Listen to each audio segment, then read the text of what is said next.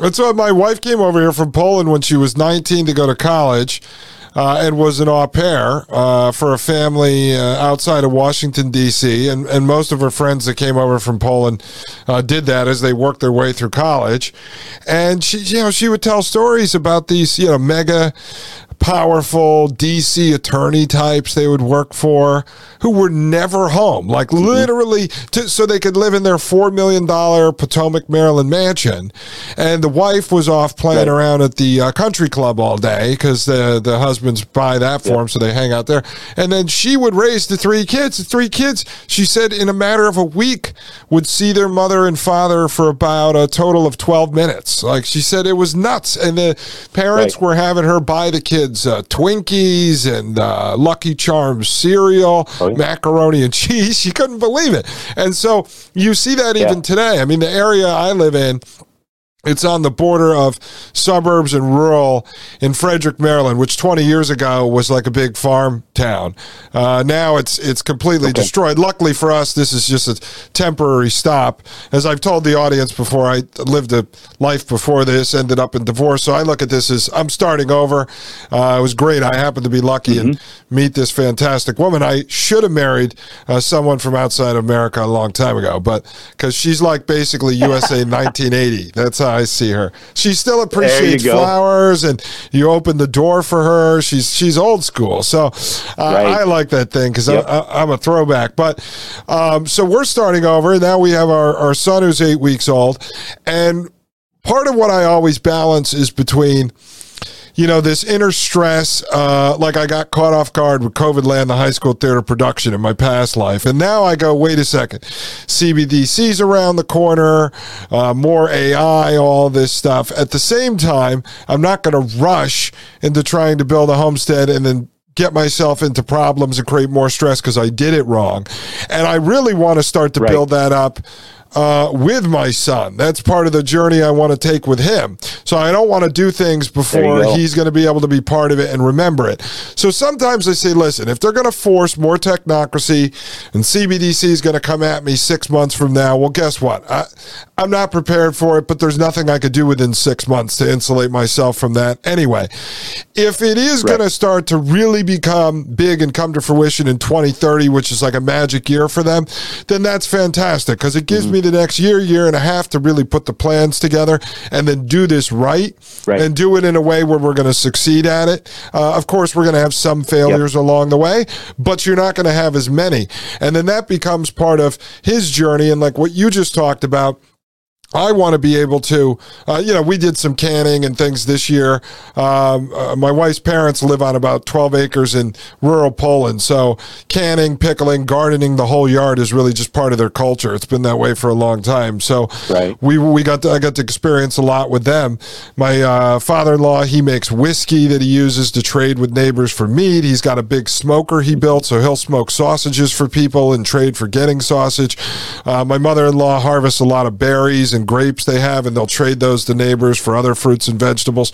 So that's sort of the system we want to set up in our life. And I want to get into, like you said, canning meat, salting meat, smoking meat, like a lot of this stuff that I'm going to jump into. I want to be able to do it in a way that it's off the grid. So my system is not that I want to just get a bunch of meat and buy 42 chest freezers, and have them lined up and I got to rely completely on electricity. If I'm going to do it, I want to do it where if the power grid goes down, I can sit there and play Amish if I have to. I mean, that's how I look at it. Not that I want to live every day like that, but I want to prepare for that type of situation. And if you're canning and pickling and making good stuff anyway, you're going to eat that as regular food as you go along through life. You're not just putting it down in your bomb bunker. You're eating this stuff as you go along. Absolutely. And you know where that food came from. You're there from beginning to end. You're in control of it. So it's obviously going to be healthier. Not only that, but to add, and I know solar and wind energy and all that stuff, a big push right now, but don't forget about hydroelectricity. I lived on a place back when I was in Eagle area on a ranch, and they had a hydroelectric plant on their place. It was only a 62-acre place, and but they had their own live water, and they owned that water, so they built a hydroelectric plant on their place. And that hydroelectric plant powered 5 houses, 3 ranches. So you don't even have to, you can see, there's always a way to think outside the box. What do they say? If there's a will, there's a way. But so don't limit yourself. You know, what you're talking about being off grid and all that, absolutely. But if you can have a little bit of that modern convenience to go with it, where you're not dependent on a power grid, and you could have solar to back it up or whatever, there you go. That's how I see it. Have a way to store that. Have a way to have your own. Yeah, I'm not ready to grow the Amish beard and turn off the electricity. I just want to be prepared if that happens and not feel like you bet. like a prepper living in an RV underground breathing out of a straw. You know, like I don't want to do that, Absolutely. But you want to be able to, when the lights go out and the internet goes off, you're sitting there going, hey, whatever, light the candles. It's fine. I mean, we're totally prepared for this type of situation. Like I said, it doesn't make a lot of sense. Like I have friends of mine, they'll go buy a full cow off one of these small ranchers. And then, you know, they've got 7 chest freezers. I'm like, okay, well, that's all good. That's all fine and dandy. But first off, if your power, because, you know, a lot of them have a generator, but if power's out for 2 or 3 weeks, you're not going to be able to power for that long. And then all your meat is spoiled. Right. Plus, a lot of that's, like I find steaks and things like that are not that enjoyable once they're frozen for 6-7 months. They're not as good when you cook them up. So to me, it's sort of a waste. But like yesterday, for instance, I wanted to do this as an experiment. So we were over in Poland, one of this dish that everyone likes, it's called smolets. It's pork fat, and then it's infused with like bits of pork belly meat. So it has like bacon bits almost in it. And so my wife got the recipe off her brother, who makes the best one in the family.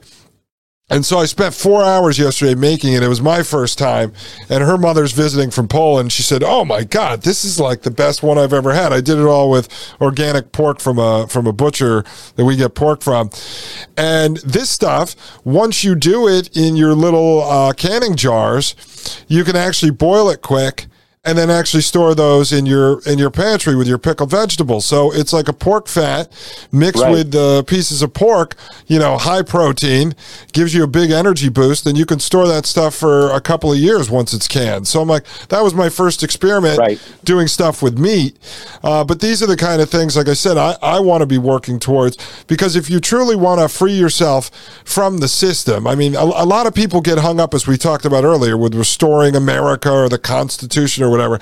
They get hung up with this idea that they have to save the collective or save the country. You can't save the collective when 50% of the people want to live in that system. That's their choice. If you want to free yourself from this tyranny that you see, from this dystopian future, you have to do that in your personal life, and you have to free yourself and your family. And then what's going to happen is you lead by example, because as you start to build your own butcher shop, and you come on a show like mine, or eventually go on Mike Moore's show or something, guess what? You're going to inspire 5 or 6 or 7 other people that are going to say, you know what? I'm going to build my own butcher shop in the backyard. You lead by example by actually doing it. You're not going to go and save it. You're not riding into Washington on a horse with a musket, and you're going to free the Congress or whatever the hell people think is going to happen.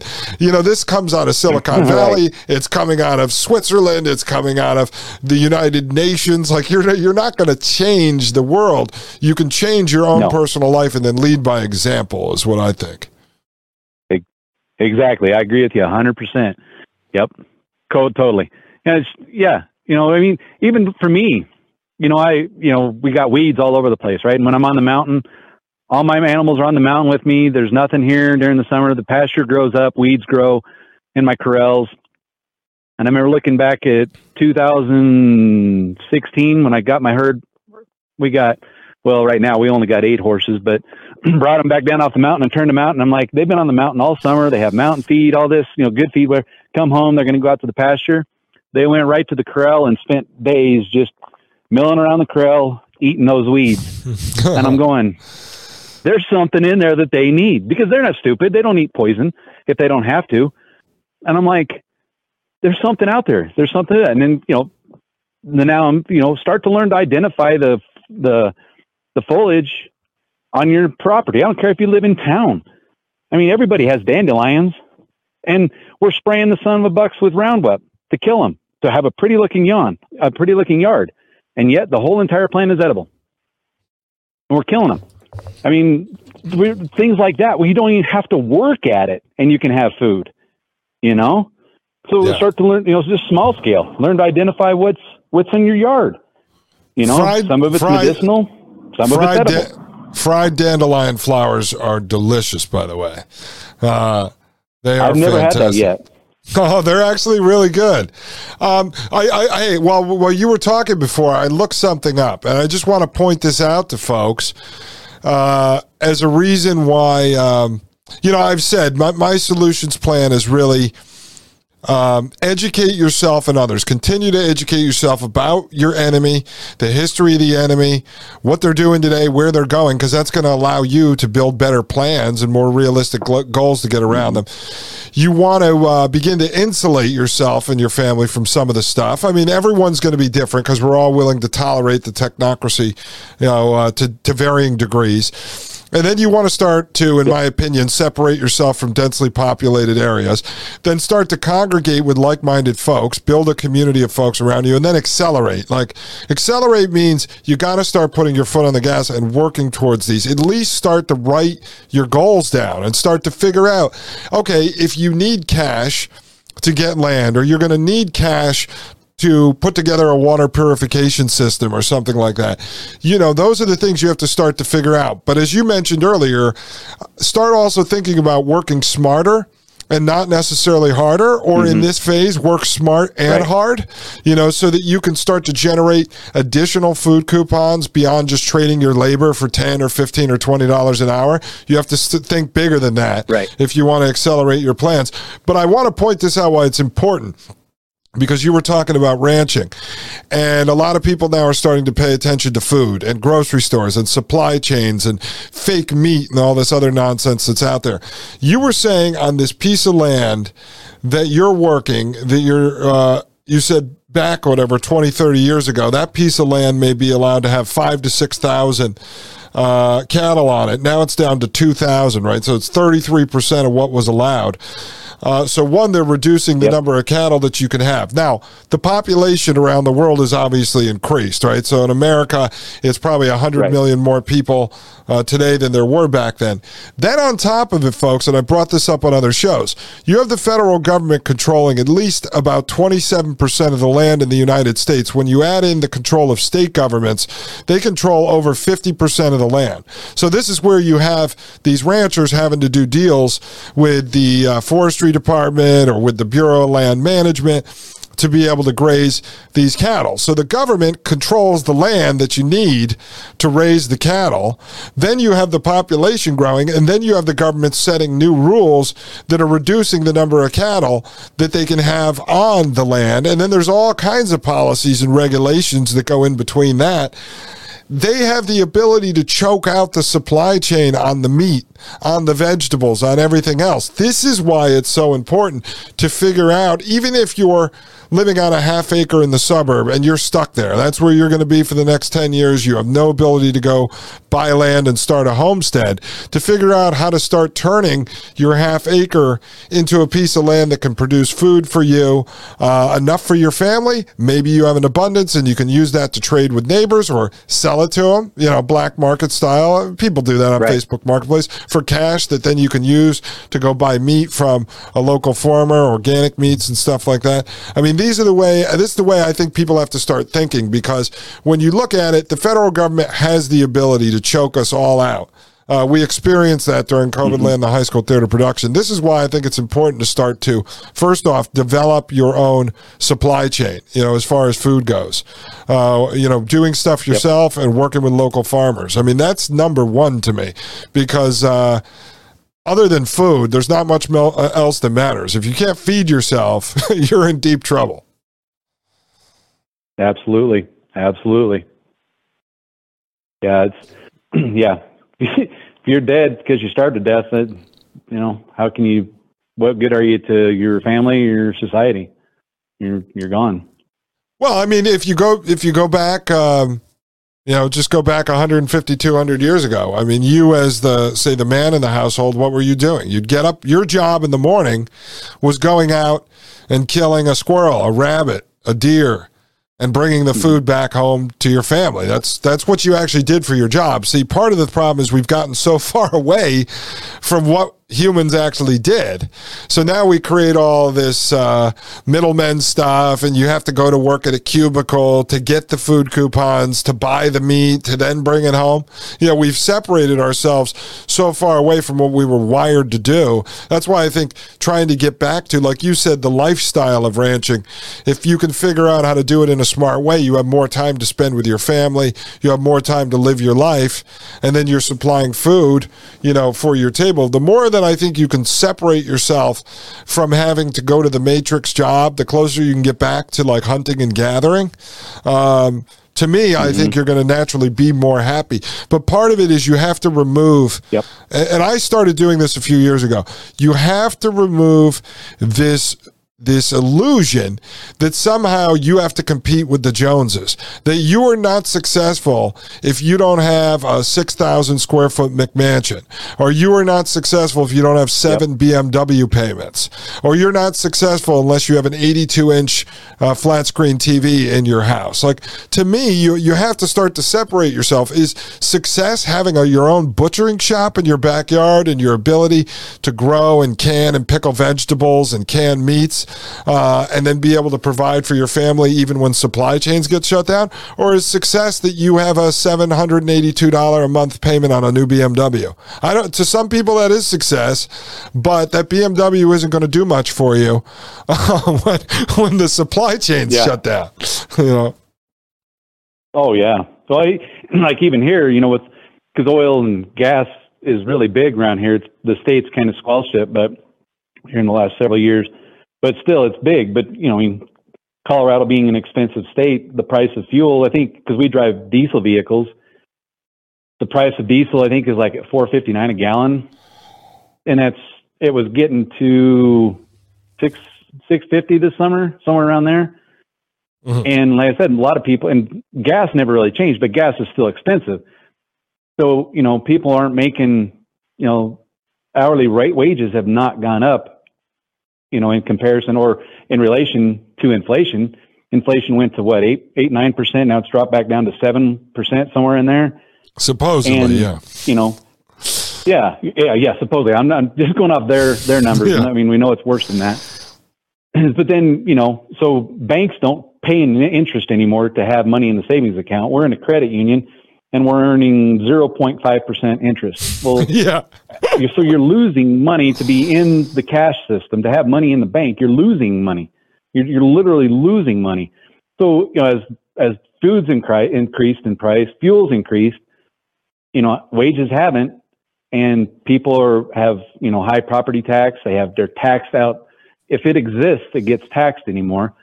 So what happens when the price gets to where you can't drive to work anymore? You can't buy food. You're literally having to choose what you're going to buy to be able to make it. Yeah. It's going to be, think back to like 1930s after the stock market crash, and then the Great Depression. I have family. There's people in this area that literally just left their ranches because they could not make it anymore. They just walked off to go find work. I don't want to be that way. I want to be able to make a living without having to make a living. I want to be able to live, and so, but people aren't prepared for that, so every bubble that could be created right now, it looks like they're all going to pop.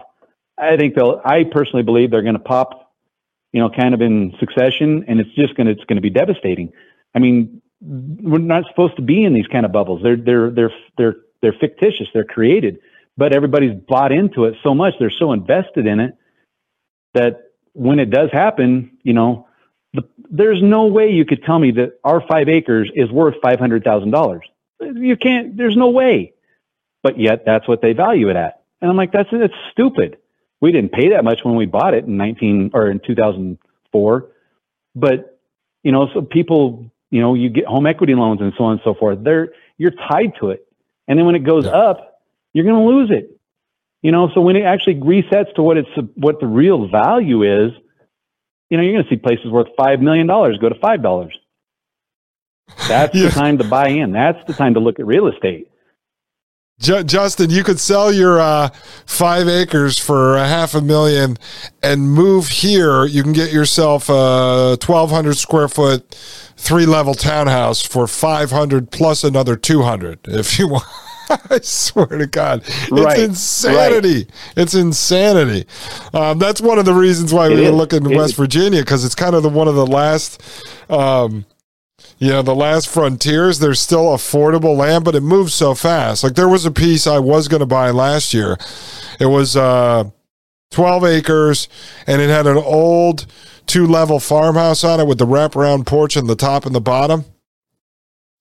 And it listed for $125. Okay, it was gone in about seven minutes after it listed. Those ones you have to be ready. I believe it with basically the cash sitting in the account ready to wire it like immediately. But no, they move quick. We just saw another one that was really good. That unfortunately, I mean that was gone in 24 hours. But yeah, I mean this is all part of the plan. Like you have to have your ducks in a row and ready to jump on this stuff if you're serious about doing it. But I think you're right about that. You know, make a living doesn't necessarily mean go to work and make boatloads of useless fiat currency. You know, make a living is building like a life. It just depends on your vision. And I think a lot of us have gotten, I thought a lot of people, because of COVID land, the high school theater production, I started to see people coming out of this illusion of what the American dream was, going back to really, I would say, post-World War II, when we started building up the suburbs. And you had this vision that you were supposed to save a bunch of money to send your kid to college, and then you were supposed to save more money so that you could retire to Disney World and play golf for the rest of your life. Like, that was pretty much like the suburban American dream for a while. And I think COVID land kind of woke people up to it. I mean, that's what I was saying, had the conversation with my wife. I said, listen, we've got this 10 acres in Poland. Let's work on building something up over there. We've got this plan to do something possibly in West Virginia. Let's get that done. That's what we're going to leave our son. He could turn around and sell that if he wants to, once it's built up, or he could decide to live on it like Ted Kaczynski if he feels like it. Whatever floats his boat. But I'm not worried about putting money aside for college. I said, after COVID land, I don't even think there's going to be such a thing as college or university or whatever 15 years from now. I don't even think that system's going to exist. Yeah. I said, so trying to plan for even trying to push your kid towards a career with the exponential growth of technology, the majority of careers that you see today are not even going to exist 15 years from now. It's not even going to exist. So our plan, I think I mentioned to you, is I said, I'm going to teach him everything from, being a computer programmer to living off the land, like a full Amish style. And then, he could land anywhere in between. I mean, once he's 13, 14, 15, because when you raise your kid, homeschooled, and it's not going to just be book homeschool. We've got a whole plan for this. Your kid kind of reaches manhood a little earlier. By 12, 13, like you said, your dad was a rancher, riding around on horses, starting at 12 years old and worked on that through high school. So when you raise your kid that way, they become a man a lot faster. You don't have to wait till your kid is 18 when you homeschool to go, he's graduating from the Public Indoctrination Center. He's ready to go off to college. Like, you don't have to wait that long if you homeschool. Yeah, they weren't indoctrinated heavily enough. Let's send them off to more. And let's pay for it. Let's strap $300,000 in debt on this kid and send him off into the world at 22 with a couple $100 grand in debt. That ought to do him a lot of good. So let me ask you, because you mentioned this to me, and I brought it up at the beginning of the show. I had been doing research on. I looked into cloud seeding and stuff years ago. It's not a conspiracy theory. It's totally real. There's at least 8 states that do it. Colorado is one. You can go to Colorado government website. They talk all about it. What's your knowledge of of cloud seeding. Is it good? Is it bad? In some cases, we're spraying silver iodide and dry ice and stuff into the air. Have you heard from any of the people in your area? You said you know someone who has a cloud seeding machine. I don't even know what that looks like. Do the chemicals end up actually coming down in the rainfall and hurting crops? What have you heard about it? Well, what goes up's got to come back down. I mean, whether it comes back down in snow or rain, there's that cycle. It doesn't matter. I don't know a whole lot about it, but one of the ranchers that is on the pool that I ride for, he's got one of the bigger ranches here. He has, I think it was was 2 years ago, he hires me to check his cows, help pregnancy check, and they have a big lunch and everything middle of the day, and then we go back out and finish. But we were sitting around, and he got a call from, I don't know who it was. I want to say the state, but I don't know. I think it is. And so he's got a cloud seeder on his property, and it's just a big, huge, looks like a big propane tank with like a torch. And he'll go out when they call him and say, yeah, go ahead and fire up the cloud seeder. He'll go out and fire it up, and it just sends the silver iodide up into the atmosphere. And so they're all over the state. I do know that. He told me that they're all over. And so the one he runs, because generally the weather pattern here is it goes from west to east. So they do it a lot for a lot of reasons. And they've been doing it for a long time. I remember when I was at the sheriff's office, guys were talking about it, that they were doing it, especially for like Vail, Aspen, ski resorts, because snow, you can't have a ski resort if you don't have snow. And that's a major, huge tourism industry for this state. But what he would turn it on is it supposedly benefits the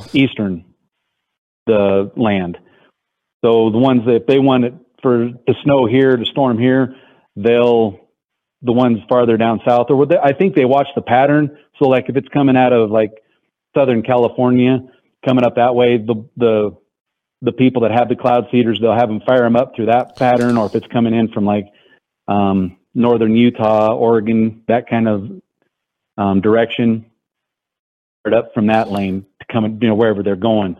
And I mean, I'm outside all the time, and I know the difference between what contrails are and chemtrails, and they hang in the cloud, they'll hang in the sky for all day long. And then all of a sudden it's like it is today, where you have these flimsy clouds that don't even look natural. I never saw this kind of stuff when I was a kid, that just completely block out the sun, Yeah, so, I knew what it was, and I know they do the airplanes, but then to have actual ranchers that have them on their place, and they're subsidized. I don't know how much. I didn't ask him, but they do, get subsidized to have that on their place. That's what I was just going to ask you. I would imagine now that would be managed by the Colorado, like some branch of the government, right? I believe so. Don't quote me on that. I didn't ever really look into it, but that would be my guess. Come on, you got to get one of those on your property. Not in this lifetime. No, see, that was the only thing. I continue to do research on this because I'm like, all right, I understand. It's been a goal of governments for a long time to be able to control the weather. It's just interesting that on one hand, they'll sit there and say, you're a conspiracy theorist if you say the government's controlling the weather, and then you go look it up and you're like, well, they're not lying. I mean, the federal government has admitted to it. It's not a secret. Yeah, as far back as Vietnam. They admitted doing it during Vietnam. So, they ended up putting together an international treaty that apparently a bunch of governments signed saying that they wouldn't use weather manipulation as a form of warfare. So it's right. It's just interesting. I just didn't know if you've ever heard anything down and around there, if, the chemicals and stuff that are sprayed end up causing more damage than they do in the good they do by creating rain or snow or whatever when they actually need it.